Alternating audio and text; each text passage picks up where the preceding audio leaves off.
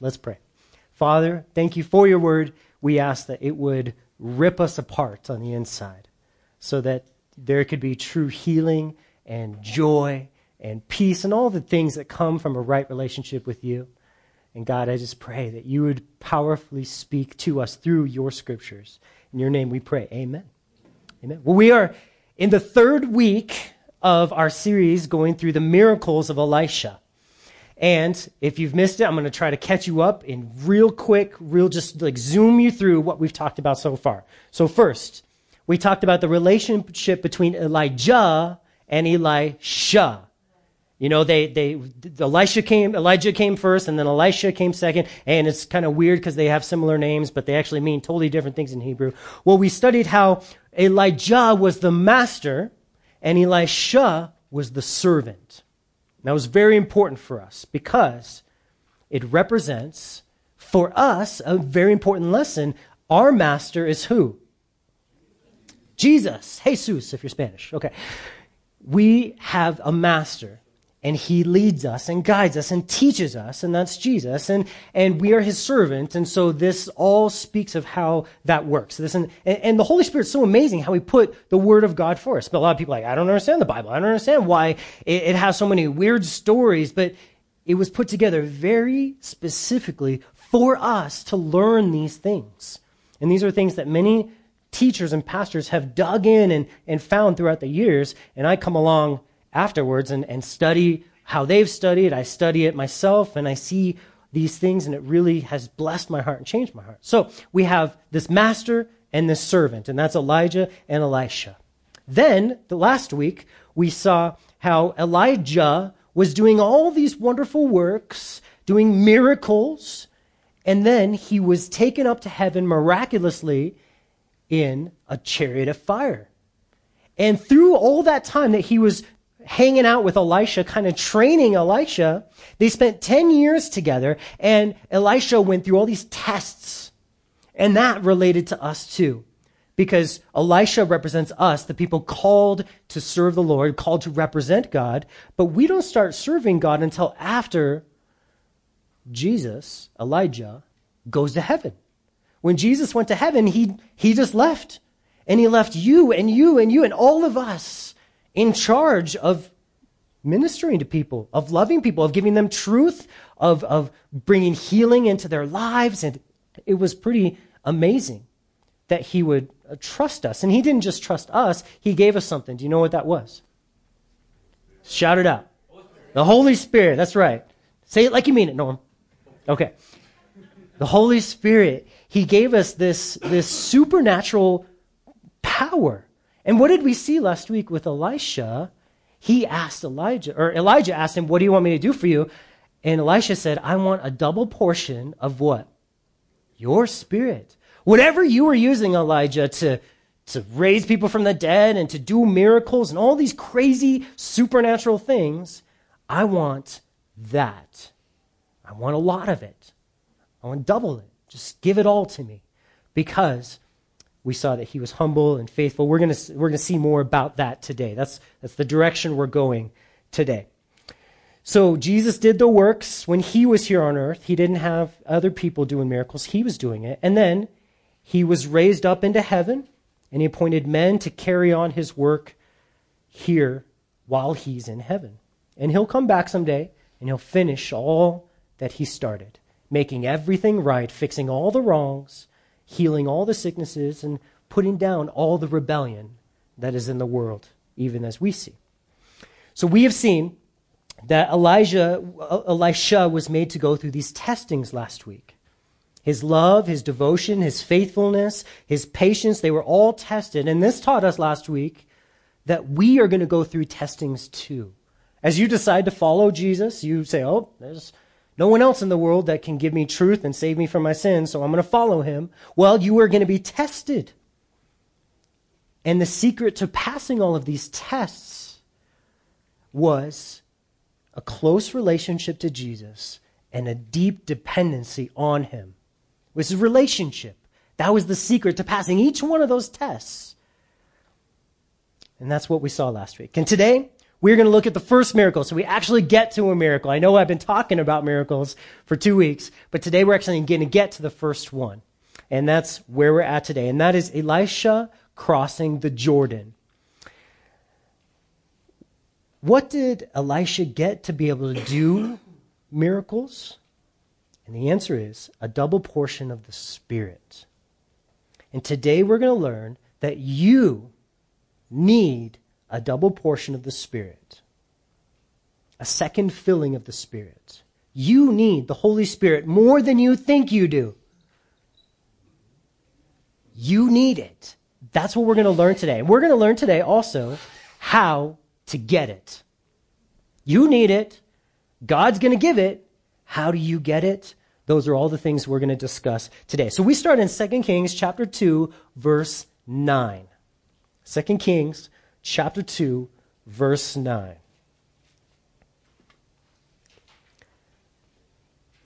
And so it was, when they had crossed over, that Elijah said to Elisha, "Ask, what may I do for you before I'm taken away from you?" Elisha said, "Please let a double portion of your Spirit be upon me." So I want you to remember first what happened right before Elijah was taken to heaven in the chariots of fire. He asked Elisha, "What shall I do for you?" This is what we just read here. He's about to go up. I mean, they're literally minutes from this whirlwind of fire and a tornado of fire and this supernatural chariot taking Elijah up into heaven. And he asks, "What shall I do for you?" And this verse shows us a supremely important lesson. When Elisha answers and he says, "I just want a double portion of your Spirit," we see that humility is the key. Humility is what's so important. It's the soft ground that the Spirit grows in like a plant. It's the empty cup that the Spirit can fill. Elisha is demonstrating humility. He knows that there's no way that he can do what he has seen Elijah do for the past 10 years. I mean, Elijah has been literally raising people from the dead and causing, famines, and he's been calling fire down from heaven, all kinds of wacky stuff, supernaturally amazing stuff. And Elisha knows there's no way I can do that. Even if I'm called to do it, there's no way I can do it without some amazing help. And we call that amazing grace. It's God's help. It's the engine to the car. Elisha knows that he's weak, that he's insufficient, that he's unfit to serve God in this way. But he's willing but not able. As we heard Jesus say, the flesh is willing, but the Spirit is weak in us. A lot of us want to serve God. We want to do what's right, but how to do it, we don't find. So Elisha did what a humble person does, and that is he asked. He asked. And that is very hard for some of us. How many of you hate asking for things? Well, the Lord gets us into these situations in life where you have no choice but to ask for help, right? And we hate it because we've grown up in America where we shouldn't ask for help because that's un-American. Look at my belt buckle. I have what I need. I'm a man. I'm an American. I don't need you. I don't need anybody else. And that is the opposite of what God is trying to develop in our life. We took independence in the Garden of Eden. We took that fruit and said, "I don't need you, God, to tell me what to do with my fruit." And now we've taken that and it infected all of us. We don't want God to tell us what to do about anything. And God didn't make us to be like that. He designed us to be dependent on Him, to live in fellowship with Him, for Him to be our Father, us to be His children, and to be in one in communion and relationship. And we rebel against it. We hate it from the deepest part of us. We hate it. Every single one of us hates it. And so the fact that Elisha, he comes along here and he's just like, I'm going to ask for help because I recognize I'm not what I need to be. He humbled himself, acknowledged his need and his weakness, and that is the number one greatest need for every single one of us in here today. All of us. Acknowledge your need and weakness. Will God help someone who doesn't ask him for help? No, he won't. He's sovereign, but he has set up a sovereign way. He says, if you ask, I'll respond. Ask me, seek me, knock, and what? The door will be opened to you. Elisha knew that the power was in the spiritual realm. He understood that there wasn't anything physical Elijah was doing. Elijah wasn't coming up with a way to make a famine. He wasn't a scientist. He was praying, and God was answering his prayers. And so Elisha knew that there was a spiritual thing he needed, so he just asked for the Spirit. Kind of encompasses all of it. That's where he needed help. I want to show you a verse in Zechariah. Now, we studied as a church a long time ago on Wednesday nights. Remember when we did Wednesday nights over at Grace? Well, we studied the book of Zechariah, and we looked a lot at this verse. But in Zechariah chapter 4, verse 6, we saw this verse, which becomes kind of like a key to understanding how God works in our life. And it's something, even though Zechariah came later, it shows how the Lord desires to work in our life. And it says in Zechariah 4:6, then he answered and said to them, this is the word of the Lord unto Zerubbabel, saying, not by might, nor by power, but by my Spirit, says the Lord. And then the next verse, verse 7, who are you, O great mountain? Before Zerubbabel you shall become a plain, and he shall bring forth the capstone with shouts of grace, grace to it. And this is such an amazing verse, because this was spoken at a time where they were coming back from captivity. They had been sent out by the Lord for their disobedience and their idolatry from Israel. And they're coming back to Israel now after 70 years. And God is saying, I want you, Zerubbabel, to build the temple again so people can know me, have a relationship with me. And Zerubbabel's like, yeah, right, this is impossible. The temple is so big and I have no ability, I have no knowledge, I can't do it. So what do I need? I need help. And the prophet Zechariah comes to Zerubbabel and says, hey, don't worry about it, because it's not by might and it's not by power, but by my Spirit, says the Lord. If I want to accomplish something, God says, I don't care how strong you are. I don't care how weak you are, and I don't care how hard you try. I care about one thing, my Spirit in you. My Spirit empowering you. That's what this is about. So in verse 7, the prophet goes on and he gives him a little illustration. He says, he asks a question, who are you, O great mountain? See, Zerubbabel was in trouble because the place he was supposed to build the temple had a big mountain there.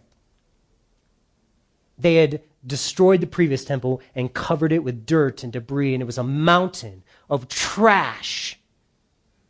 And Zerubbabel was like, how am I going to deal with this city of Denver? I mean, this trash that I have to live with, that I have to deal with, that I have to minister to. Well, he says, who are you, O great? And before Zerubbabel, you shall become a plain. And he shall bring forth the capstone with shouts of grace, grace to it. This is where God connects his Spirit and the power of his Spirit with the word grace. Grace. He says, you're going to do it, Zerubbabel. I'm going to equip you to do it. I'm going to enable you to do it. And all you're going to say at the end, you're going to shout, grace, grace. I didn't do any of this. God enabled me. God did it for me. That's what's going to happen, God says. Well, in James chapter 4, verse 6, we fast forward hundreds of years. Jesus comes, Jesus dies, and then God establishes the church. And James, he says in James 4:6, he gives more grace. Therefore, he says, God resists the proud, but he gives grace to the humble. So grace and the Holy Spirit are basically the same thing. He gives grace. He gives the Spirit. To who? To who? Say it like you mean it. The humble. To the humble. God gives his power to mere men, but not any men. Not just anyone. God, you could say, has favorites. And I'm not saying that in a rude way or a mean way, but God has a character trait that he demands, and that is humility. You must realize and know that God looks upon pride and arrogance with hatred, because that's what caused Satan to mess up this whole thing in the first place. It's that rebellion of the heart that says, I I will not give control. I will not ask for your help, God. I'm going to do what I'm going to do. And maybe I do want to serve you. And if I do, I'm going to do it out of my own strength and my own talents, my own abilities. And God says, no, I will resist you. Do you want God to be on your bad side? Resisting you? Your enemy? Of course not. And he says the clear way this happens, humility, is that's who I bless with grace and my Spirit. God's very life given to dead men. It's the love of God poured into our hearts. Are you normal? Are you dead? Do you have a thirst in your heart for something more? I think that's pretty normal, actually. Then you qualify for this work of God. You can hope in grace or in God's Holy Spirit. You can. You can depend on it for your life as well. That's the way this works is so incredible. He sets up a system called the New Covenant, where he says, if you're empty and if you're broken, if you don't have it all together, you're the person I'm looking for. And I have something for you that I will give you. It's my promise. If you'll just humble yourself to what? Ask. Like Elisha did. In Romans 5:5, he says, now hope, we can hope in this promise. We can depend on it. Now hope does not disappoint because the love of God has been poured into our hearts by the what? Holy Spirit who was given to us. The hope connected with the grace, connected with the Holy Spirit, it's all one thing. The only way we can be of any value to God is if we'll humble ourselves to receive His Spirit. But if we humble ourselves to receive His Spirit, then we have a hope that does not disappoint. It always works. It never fails. And I love that about it because our deep need it must be felt. You must know how much you need God. You must feel it. We have to be fully convinced of how much we need Jesus, because if we're not, then what we have is a root of pride. That's the only thing that insulates us from this feeling of need is our pride, where we say, God, I don't need your grace. I don't need you that much. It's pride. And God will not give you grace. He will resist until you're broken enough to receive it with open hands. Lord, help me. I'm done trying to do it on my own. I'm done with who I've been, and I'm ready to just receive your Holy Spirit. When we have determined and we have calculated that we have nothing to offer in and of ourselves, then we just combine that humility with one thing. And what's that? Faith. H and F. F and H, as BK says. We could state it like this. What is required of man, what is required of the man of God to receive special help and the power of the Holy Spirit? What is required for us to receive the Holy Spirit? We ask ourselves that question. You could phrase it like this. How do we receive grace? Well, it's humility and faith. What does our humility look like? Well, our story is going to tell us here Elisha's humility. So let's look at that for today, because we could talk forever and ever and ever about humility. We talk about it almost every week, and I'm sure you're bored of it. But we're going to see from this story, Elisha demonstrates two great things for us of how we receive this grace and what humility and faith look like. So verse 8 now is where we're at. Now Elijah took his mantle. Remember, that was the little cape or cloak that Elisha, that signified he was the prophet of God. He took it, and Elisha took his mantle, rolled it up, and struck the water, and divided it this way and that. So the two of them crossed over on dry ground. And so it was, when they had crossed over, that Elijah said to Elisha, ask, what may I do for you before I am taken away from you? And Elisha said, please let a double portion of your spirit come upon me. So he said, you have asked a hard thing. Nevertheless, if you see me when I am taken from you, it shall be done for you. But if not, it shall not be so. Crossing the Jordan River is a picture of death. Death. And death for us is our first picture of how we get this help from God. Elisha needs what Elijah has, so they go through the Jordan River, which pictures the first thing you have to have, death or humility. We've already kind of tackled that. The Jordan speaks of death all throughout Scripture. So the servant of Jesus, if you want to serve Jesus, you have to die in humility to yourself. Exactly. This is the way of humility. All self-pleasing, all self-seeking, all self-sufficiency. They die. We see that in this first picture. They go through the Jordan, pictures his death. Now, the next thing he says, okay, you've asked a hard thing, but I'll give you the help, the supernatural help, the Spirit. I'll give it to you if you see me, Elijah says, when I'm taken up. That means you have to keep your eyes on the Master. And that pictures for us faith. Humility pictured first, faith pictured second. So beautiful for us. He must be the only one you look at. That's another great definition of faith. Is Jesus the only one you're looking at? Or are you looking at yourself a little bit? Then the amount you look at yourself and him determines where your faith is at. I got some faith in myself. I got some faith in Jesus. Well, Jesus says, stop. You will fail. I won't. I'm here for you. You got to keep your eyes on me. If you don't, I can't help you. How can I give you something if you're not here to get it from me? That's what he's saying here. It's about this relationship. Looking at Jesus pictures a relationship that's dependent, that has dependency as its root. I need you, God. I depend on you. Why? How could I not seek you today? Because I need you. And this reminds us of Hebrews 12:2, which says, looking unto Jesus, the author and finisher of our faith, who for the joy that was set before him endured the cross, despising its shame, and when he had sat down at the right hand on the throne of God. So it's just saying that when we keep our eyes on Jesus, what he did on the cross and who he is now up in heaven, ruling and reigning, when we look unto him, it builds our faith. It actually is faith when we look at him.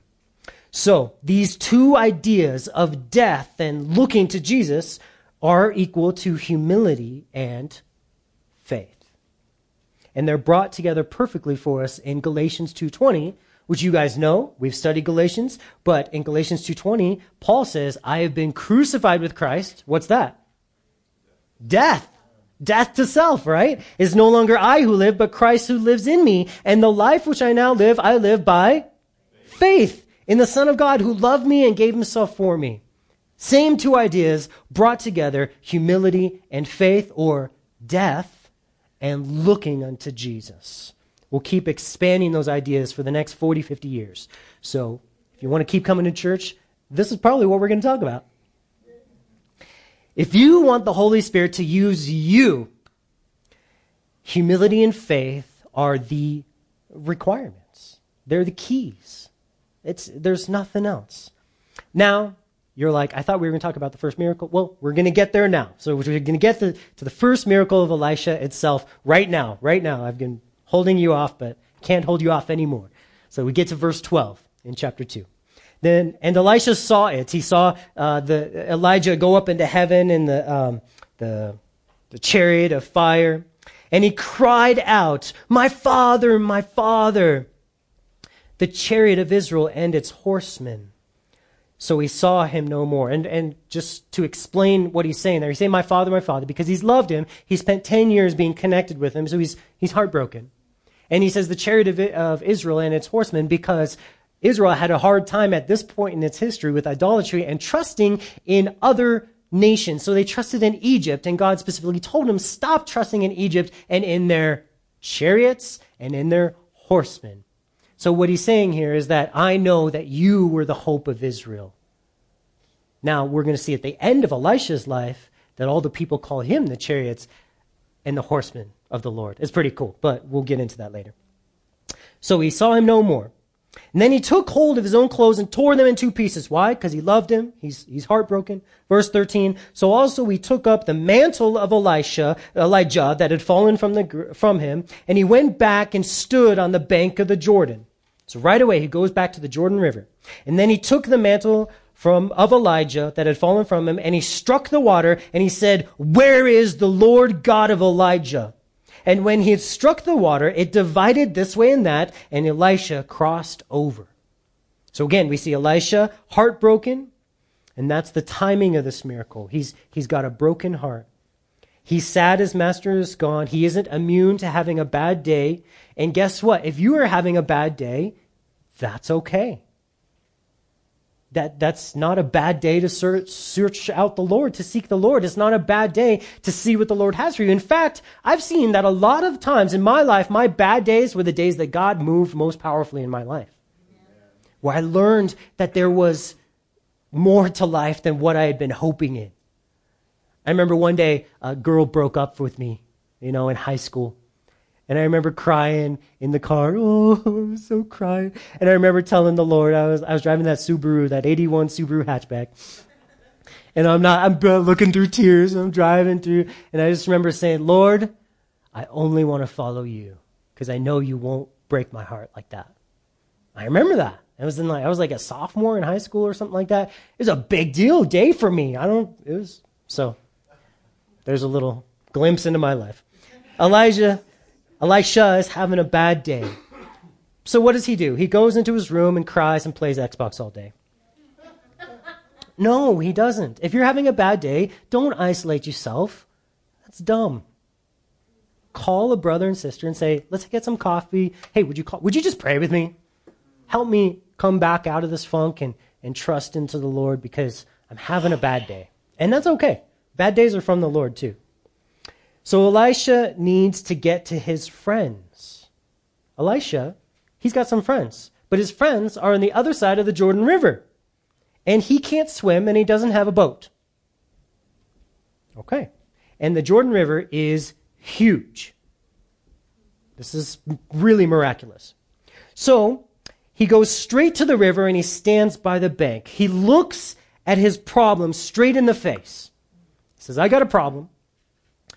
Jordan River, you are my problem." He goes and stands right there. He doesn't minimize it or brush it under the rug. He doesn't say, "Well, let me just, you're not that big of a river," or anything. No.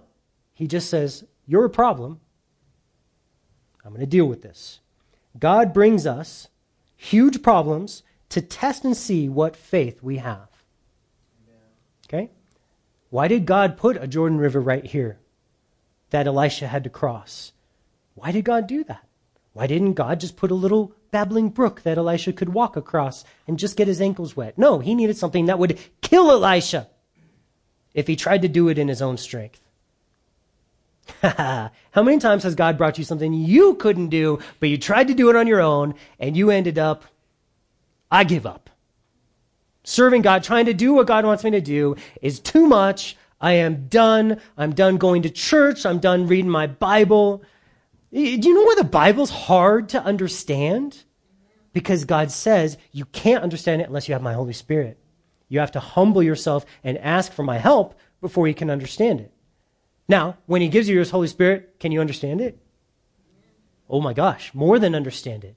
It explodes in your brain and in your heart as you read it. You're like, "Oh my goodness, what? How did I miss this before?" And the answer is you were dead. You didn't have his help. The Bible for us could be like this river. I don't know what your river is, but the Lord brings a lot of rivers right in front of you that are impossible to cross. Now, what Elisha did is he used the mantle that was Elijah's for this miracle. That's the thing he used. When the mantle floated down at his feet, he knew that God had answered his request for a double portion of the Holy Spirit.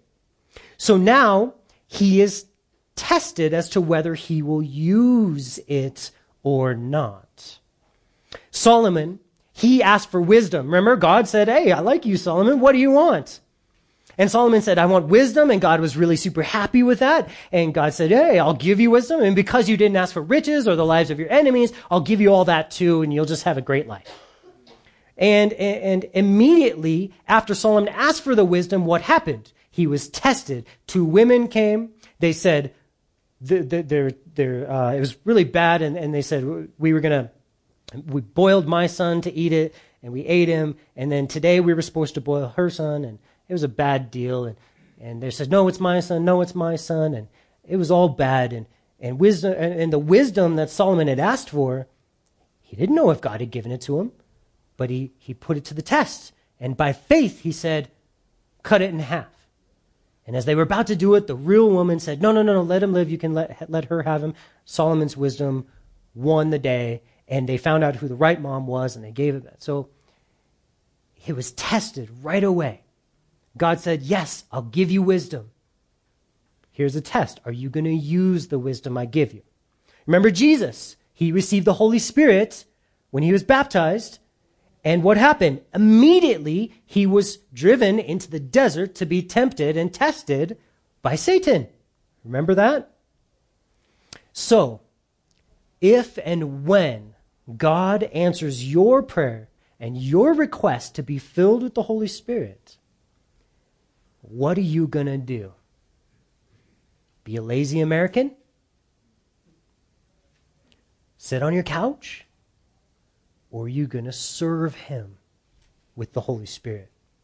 Are you going to share the gospel? Are you going to serve with all your life and all your heart? Are you going to give it to him? Because he's not just doling out the Holy Spirit to people who don't really want to use it. So here's the intense question for you guys today. Are you willing to give your life? If you receive power from on high, are you willing to shut down some of your things so you can serve the Lord more? There's a lot of opportunities to serve the Lord. A lot. And there's not as much willingness as there is Holy Spirit to go around. We have the Holy Spirit. I'll tell you today, we're going to pray today for you to be filled with the Holy Spirit. But I don't know what you're going to do when you walk out these doors. Are you going to still treat your wife like an idiot? Are you still going to be mean to your kids? Are you still going to be an idiot at your job? Are you still going to spend your evenings doing just what you want? Or are we going to say, I'm all in for what God has for me? God has a city out here for us to witness to. And this is a hard city to reach. They think they're okay. And we bring a message saying, you're not okay. But God loves you, and he's got salvation that he's offering. But are we going to go out and do it? Are you going to talk to your friends, your enemies at work? That's a big question today. Elisha used the mantle. He didn't idolize it. He didn't put it up on his mantle. I totally just came up with that right now. That was awesome. That was so awesome. I just cracked myself up so bad right there. That was awesome. He didn't look at how did I not come up with that earlier?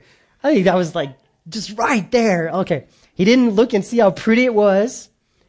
No, he took this thing that symbolized for him God's answer to prayer, and he smacked around some stuff with it. He smacked around some stuff that was in the way. He said to the river, get out of my way. He said to the mountain, be cast into the sea. In fact, he did only the exact same thing that he saw his master do like 15 minutes ago. Do you remember that? Elijah just did this right before he asked him the question. Elisha is just saying, all right, I guess that's what we do now. He walked with his master for 10 years, showing that he was filled with the Spirit. But now a second, double portion of that Spirit has come upon him and has empowered him for ministry.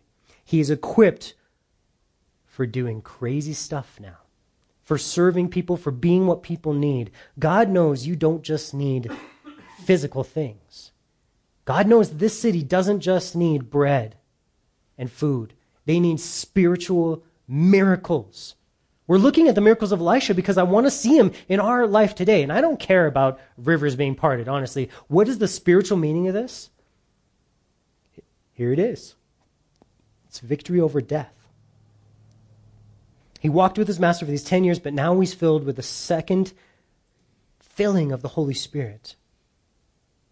And his ministry looks surprisingly a lot like his master's ministry because he parts the Jordan River exact same way. Here's the lesson for us. If you want to be used by the Lord, let Jesus be the pattern from your ministry, for your ministry.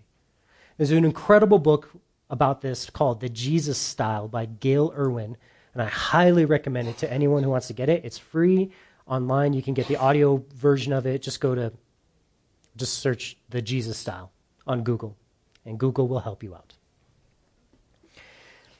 So Elisha split these waters and walked over on dry land. The God of Elijah showed up and proved that he was with Elisha, and he would reward Elisha's faith with this supply of the Holy Spirit. Why did God put this in the Bible? What does it all mean for us today in 2016 in Denver, Colorado? 80222. Well, the Jordan, as we've said, pictures what? Death. And it's funny that 3 times in the Bible, the Jordan is supernaturally parted by God. And what's really crazy, I believe that this pictures the 3 victories over death that are experienced by God's people. Number 1, Jesus was raised from the dead. Number 2, the church is raised from spiritual death to spiritual life. And number 3, the resurrection of our future bodies, that we will experience a real physical future resurrection. There will be a resurrection. And so Elisha said, "Where is the Lord God of Elijah?" What was he doing? I think he was asking for proof that God was with him too. He went straight to the Jordan to find his proof. He went to the most impossible thing he could think of, death, to find his proof. Here's a question. Do you want to see God work in your life? Do you want proof that God is going to do all that he said he would do? Go to the Jordan in your life today. I want you to go there. I want you to check out the grave that Jesus was buried in. And you know what you'll find? It's empty. I've been there. Been to Jerusalem. You guys been there? Anyone else been there? Okay, boom, boom. Been to Jerusalem. Seen the garden tomb. It is bone dry, empty right now. And what that tells us is that Jesus had victory over death. They buried him there. He is alive. The one rule that no one can break in all this world that we live in is everybody dies and pays taxes, right? You die. That is the thing that you know and you know and you know and I know, and even the littlest kid to everybody knows. That's the one thing that always happens. And so it's the one place where God starts doing his miracles and said, no, not Jesus. Jesus could die, but he can't stay dead because he didn't sin. And he was furthermore equipped to take all of our sin into his body, then let himself be killed so that our sin is literally dead and gone forever in the grave. And Jesus was able to rise up in newness of life. And all that sin is gone and done away with. Everyone who puts their faith in Jesus Christ alone has that victory over death. Check out that first parting of the Jordan. It's pretty awesome. Now, check out the second parting of the Jordan. The life of the church. Go check out the church. A bunch of goobers that were living horrible lives. And Jesus saved us, forgave us, And now, as you observe them, their lives are alive and filled with love and good works. And are they perfect? No. But there's a lot of examples of life and love and changed lives. Their lives are no longer conquered by death and the death of rebellion, but they are alive with love and good works. It's real. It's a huge proof for us. It's proof that God's promise is not only to forgive you in Christ, but to use your life now for God's glory. God wants to partner with us for his kingdom here on earth, and that's why he has the church here. He wants people to be loved. He wants the poor to be taken care of, and he says it's the church's responsibility to do those things. And he wants people taught about his word. All this new life. Look at the church. Observe it and see if that's not the conclusion you come to. And then third, check out the resurrection in the future. It's going to happen, just as the Bible said it will. And it proves that God will wipe away every single trace of the curse that has been placed on his children by our own rebellion and our own disobedience. Our story is one of rebelling, always rebelling against God's control and God's love and God's guidance. And his story is that he's always fixing it. He did it with Israel.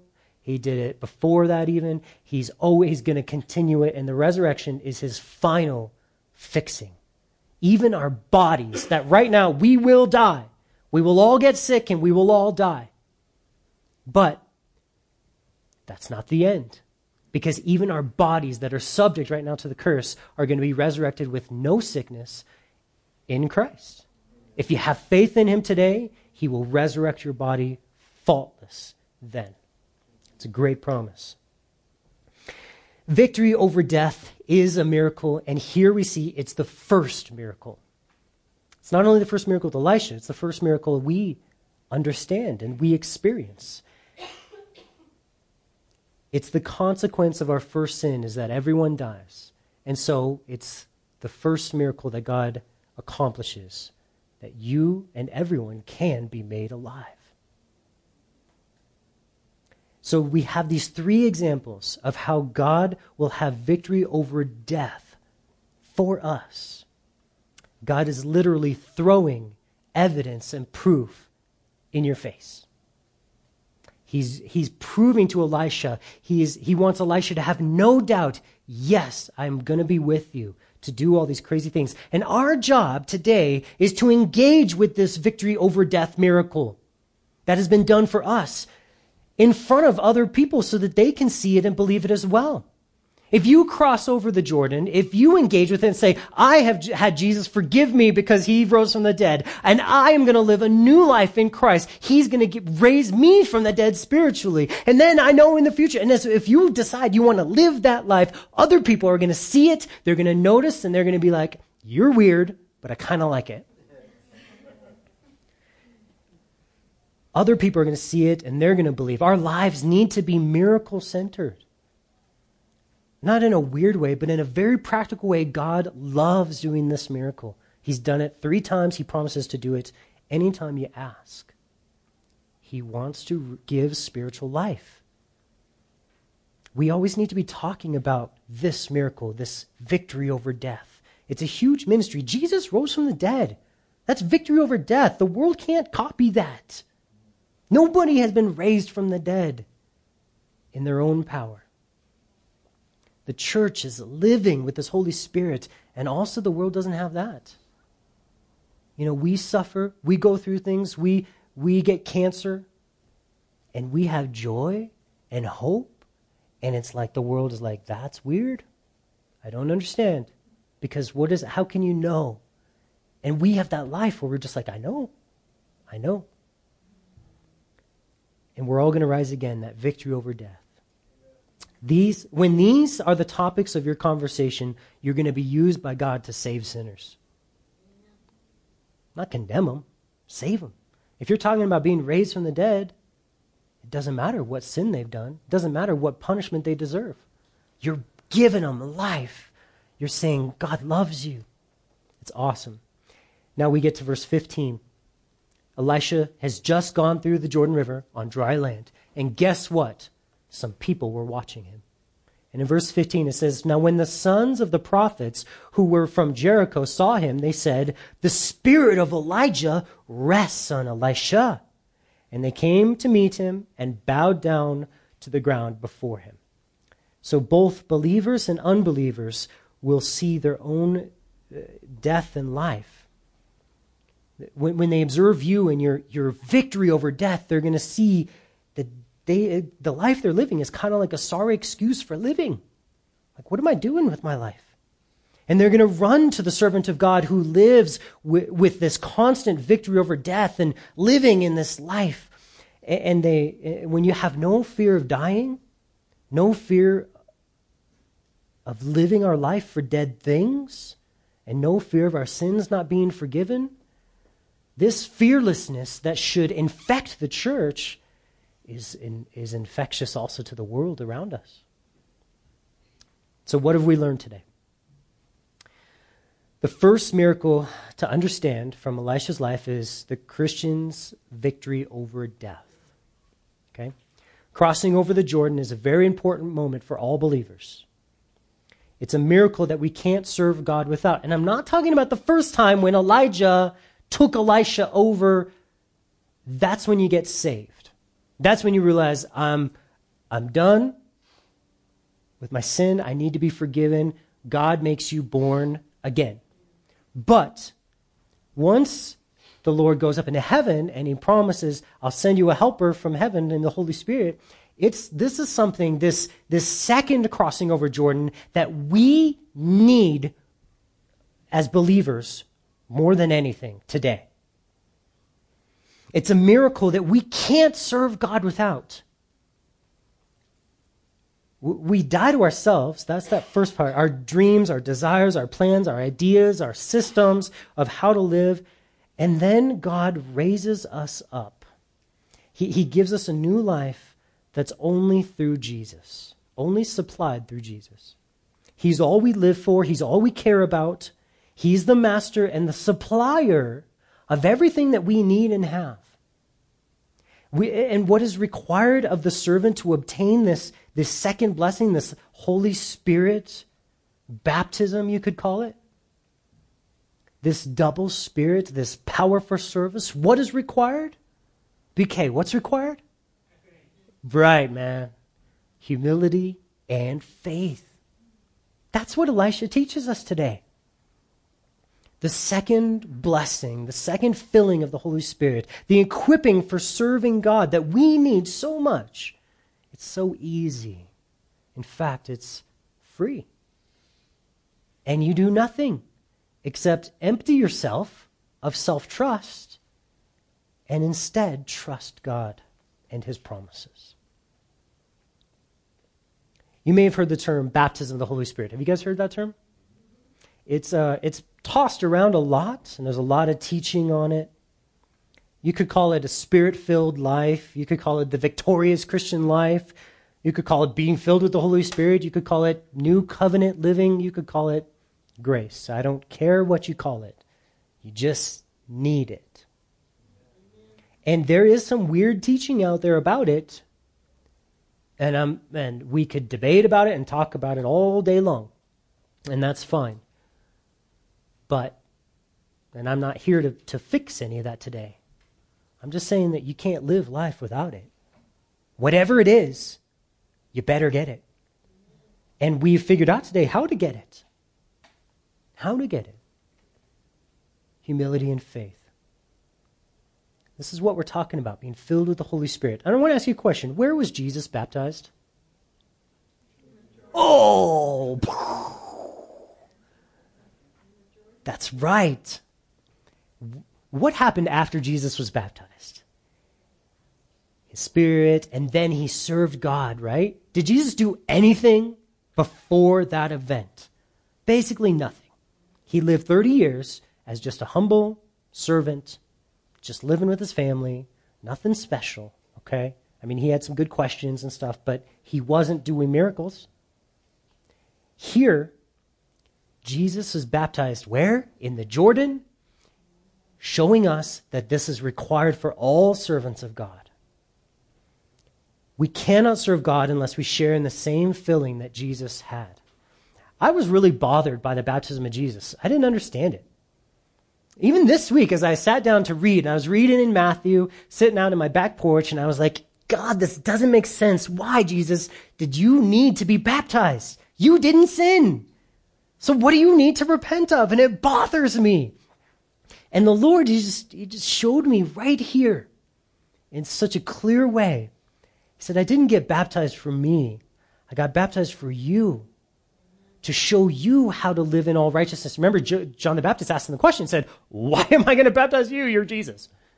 You should be baptizing me. And Jesus is like, no, we need to do this to fulfill all righteousness. And he wasn't talking about his own righteousness. He was talking about my righteousness. How I am going to live righteous in this world and serve God is only by doing what Jesus did, being baptized and being filled with the Holy Spirit that Jesus was filled with. He was filled on that day. It was like a dove landing on him. He waited till his Father filled him to begin ministry.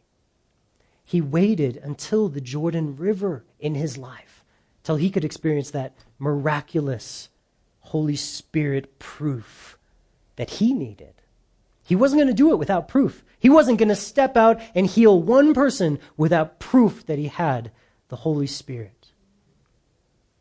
Because that's the way that God works. Some of us in here today have never had this happen. We need the power of the Holy Spirit to come upon us to equip us.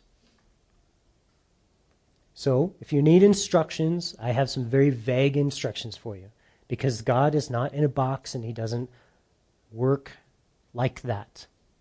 You can't say this prayer and God will respond by saying, oh, they said the magic words.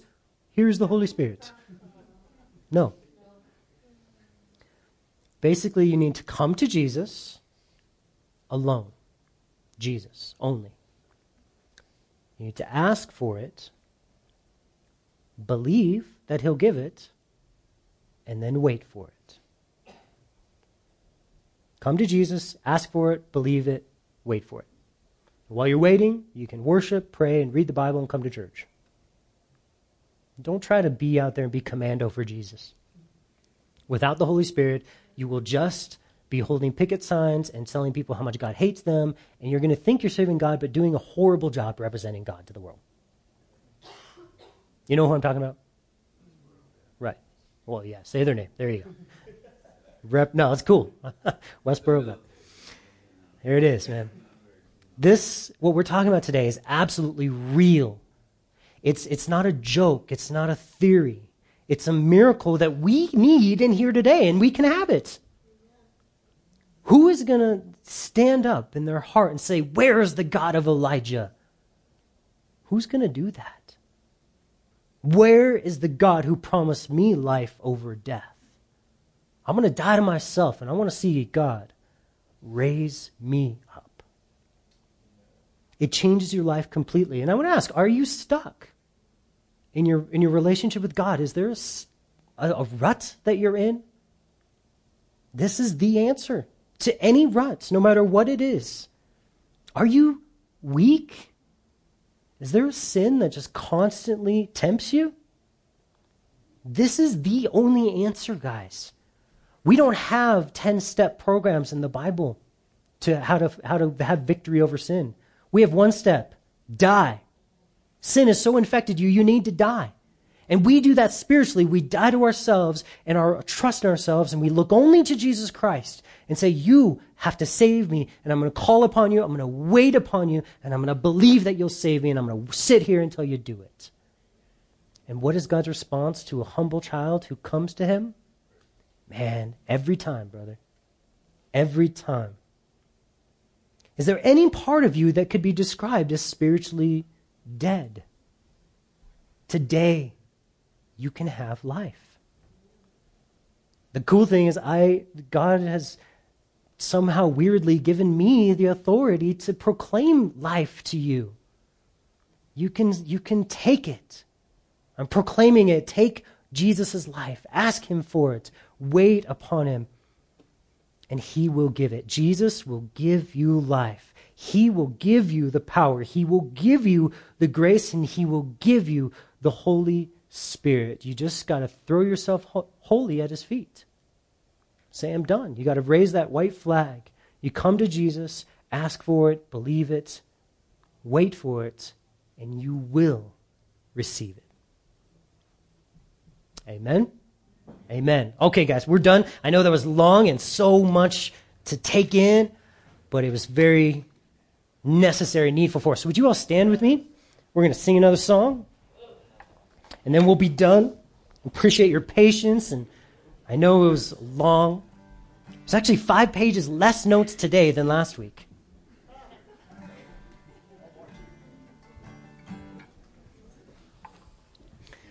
Let me turn this on.